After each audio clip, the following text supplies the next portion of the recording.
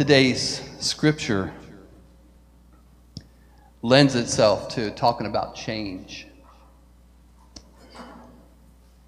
Change is not only in our lives, but also changes in the church. And I think a new kind of church really seeks the Holy Spirit for change. Let me start by telling you about 3 friends, buddies, that were in a car accident. And happened to be that they all 3 went to heaven, and they were standing before the pearly gates. And they were asked this question: when you're in your casket and friends and family are paying their last respects, what would you like them to say about you? The first guy says, I would like to hear them say that I was the greatest doctor of my time and a great family man. Okay, that's a good thing. The second guy says, I would like to hear that I was a wonderful husband and school teacher, and I made a huge difference on the children of tomorrow. Wow, that's great. And they came to the third man, and he said this sort of jokingly, I'd like to hear them say, look, he's moving.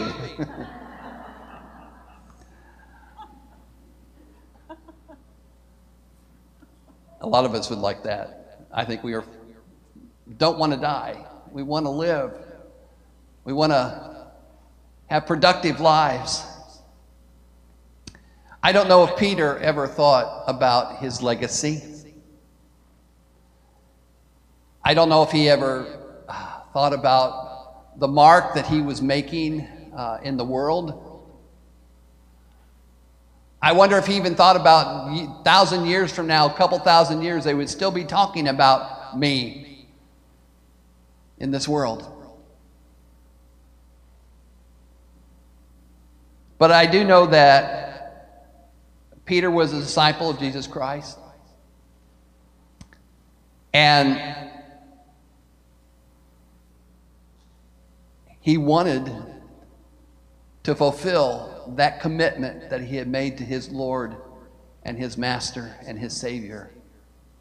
And that was who Peter was all about.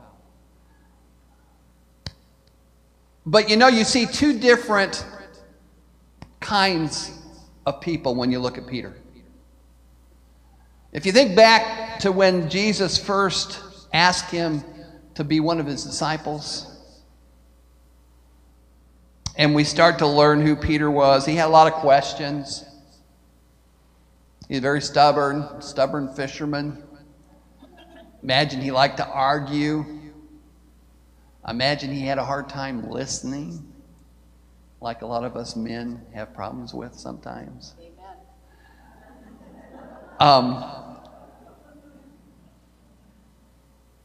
And if you remember, during the crucifixion, Peter was the one that denied his Lord 3 times. 3 times he could have said, yes, I am a follower of Jesus. But 3 times he said, no, I don't know this man. Why? Why did he say that? Jesus even warned Peter that he was going to do that. He knew it ahead of time, but it didn't stop him. He still denied Jesus 3 times. He was afraid.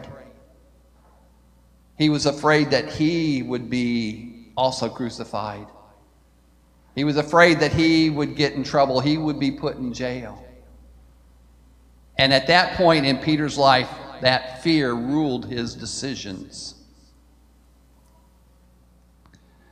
But now we see Peter standing up before people, proclaiming Jesus Christ as Lord and Savior. We see Peter and John healing people. We see them coming out and converting people. They said, what? Almost 5,000? The Sadducees wanted them to be quiet. But they weren't. And people knew what was going on. They felt the Holy Spirit.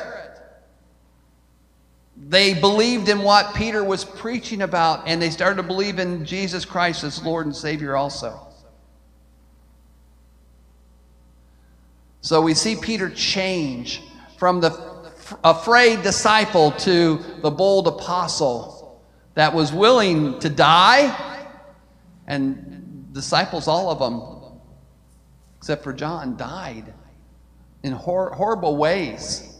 Willing to be put in jail now. See, a complete 180 of what he was before. Going in a different direction, a different person. And it all happened because he allowed the Holy Spirit to come upon him and help him and give him strength to do the ministry that God wanted him to do.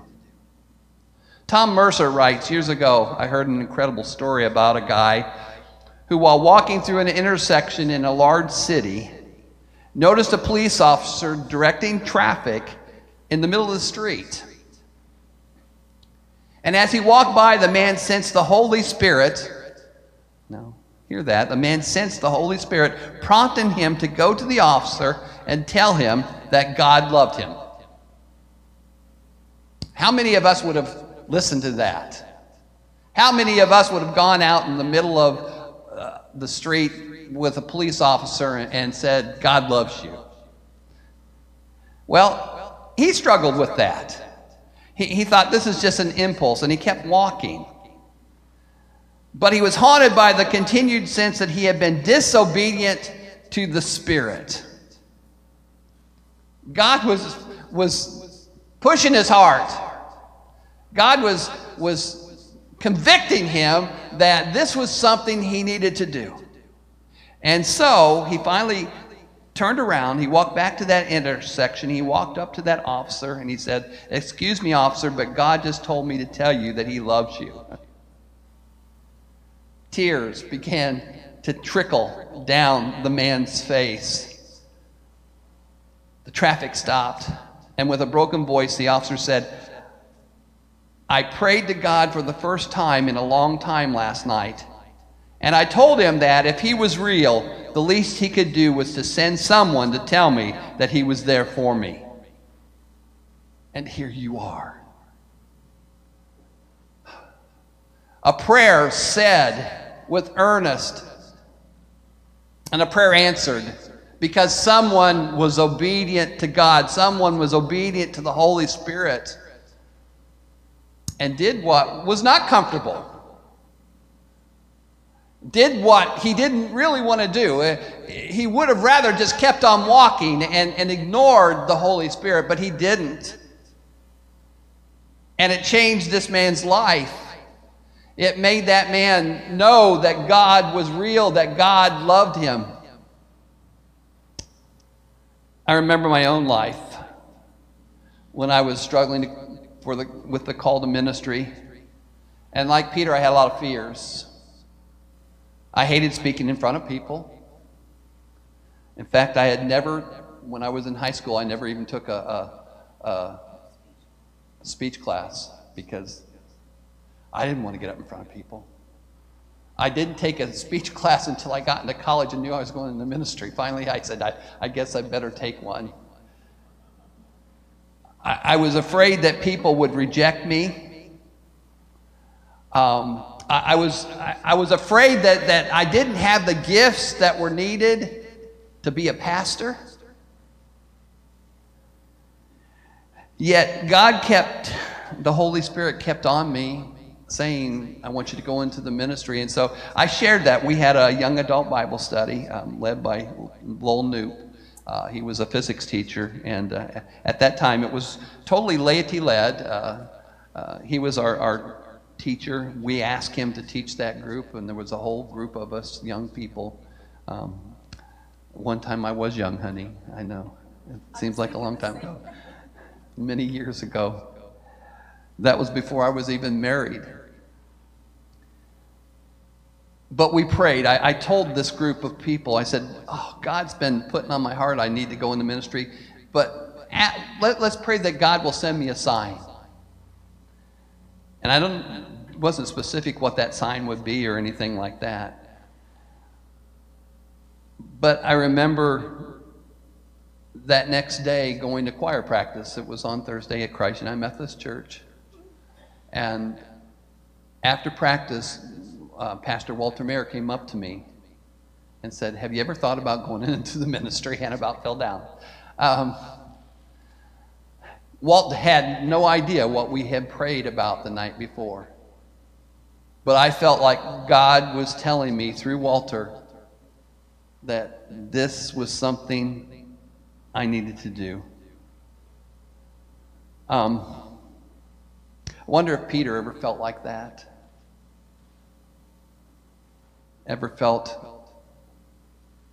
afraid and then felt like, now I can do that because the Holy Spirit is with me. I think when Jesus asked him after the resurrection 3 times, "Do you love me?" And 3 times Peter said, "Yes, Lord, you know I love you." And Jesus said, "Feed my sheep." That was his call. That was his call to ministry. That was his call from his Lord, his Savior, saying, "This is what I want you to do. You need to go out and you need to tell people. You need to feed their spirits."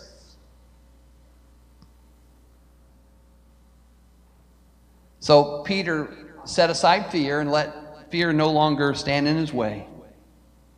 And we see in Acts 4 that he speaks boldly before the high priest himself.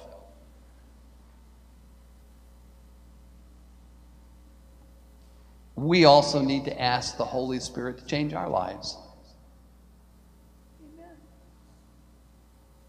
To come upon us so that, because we are all charged with spreading the gospel. That's what the church was founded around, spreading the gospel, letting people know about the love of God. And even Jesus himself gave us a command to go and love one another. And that's all the gospel is about, love. It's about the love of a Savior for us. It's about a love of a God for us. That we are God's children. So we see Peter here no longer doing things under his own power, but now he's letting the Holy Spirit work through him. So we see Peter, he went from fearful to fearless as the Holy Spirit enabled him. I read a blurb in the Reader's Digest years ago. There was a man sent in the story, and he talked about when he was driving through an animal park where the animals are free and the visitors drive through on a narrow road to look at them. And he said that he came around a bend, and there was this large black car with darkly tinted windows trying to make a U-turn. And like he said, it was a very narrow road. So basically, this car was blocking traffic, not enabling traffic to go through. And so he came to a stop. He let the black car pass him in the opposite direction. And he rolled down his window and he yelled this, "Where for heaven's sake do you think you're going?" He was a little bit frustrated, a little bit upset. Well, the car, the tinted windows, one of the tinted windows started to roll down. And he started looking into the face of Billy Graham, who was in this car. He stuck his head out, and with a smile he yelled back, "I hope I go anywhere for the love of my Lord and Savior." Where are we going for the love of our Lord and Savior? Where are we going? What does God want us to do? Where does God want us to go? Not just only personally, but as a church. How can we fulfill our mission of making disciples? What ministries is God calling us to do? One of the ministries that we have coming up is Brianna's Hope. And you know what? I feel like if it's truly a ministry of God, God will give us the people. God will give us the funds. God will give us whatever we need to do this ministry. Sometimes we have to be bold, like Peter. Sometimes we have to step out and take a chance. Maybe God's pulling on your heart. We have people that are struggling with addictions in their life.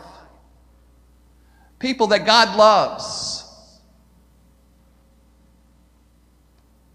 Maybe God is telling you, even though maybe you'll be uncomfortable in being around these people that have this problem. But what we're called to do is love, and that's basically what Brianna's Hope is about, is loving people where they are. We're not going to try to solve their addictions, but we're going to try to be there for them and to help them carry their burdens. Give them a meal, help them feel listened to and heard and loved. What other ministries is God calling us to do? What other places do we need change? Maybe we're doing some things that we're really not doing like God wants us to do. Maybe there's some things that we need to change. Again, we need to open up and to listen for God's leading and where God wants us to be. But in the midst of this, again, we are not alone. Peter was not alone.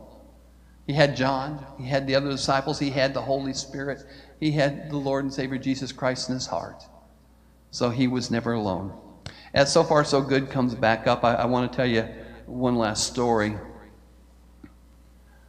It's about a little boy that was invited to a friend's birthday party. And he was so excited about going to this birthday party. And so he was just counting the days. But the morning of the party, it was in the middle of winter, and there was a blizzard that had struck their little town. And the snow was falling in wet, heavy flakes, and the wind was howling. And his father looked at the little boy and said, Son, I don't think you can go to the party. And of course, the little boy was heartbroken. He had looked so much forward to going to that party. So he said, Dad, if I dress real warm and if I'm careful, you know, it's just down the block, it's not too far away. Please, Dad, let me go. I want to go to this party. And finally, to his surprise, his dad said, yes, I will let you go. So the little boy bundled up in his hat and his coat and his mittens and started down the street to his friend's house. And when he finally got to the door, he turned around and he saw his father turning back home. It was then that he realized that his father had been walking behind him all the way to make sure he was safe, that he was not alone, that there was someone watching over him. I believe the same thing about us and our ministry, that we are not alone. In truth, we are surrounded by God's love and God's goodness. And so truly, we're never in a place where we're on our own. If our ministry is truly of God, the Holy Spirit will show us the way. We need to pray hard about what ways we need to be going with our lives, in our church, ways that we can fulfill the Great Commission. And we need to ask God to fill us with the Holy Spirit. And if we do these things, God will show us opportunities to share our Christian story. God will show us opportunities that we can love others through ministry. But every day we get up, we need to stop and we need to ask God to daily fill us with the Holy Spirit and help us truly hear what God wants for our lives. Let us pray. Gracious God, we thank you for men like Peter that we're willing to stand up boldly and proclaim the gospel, because here we are thousands of years later, and we're still talking about Jesus Christ as our Lord and Savior, that it all stems from people being willing to minister to others through the Holy Spirit. Lord, help us to hear your voice. Help us to go in the directions that you want us to go, Lord. And whatever we do, may we glorify you. We pray this in Jesus' name. Amen.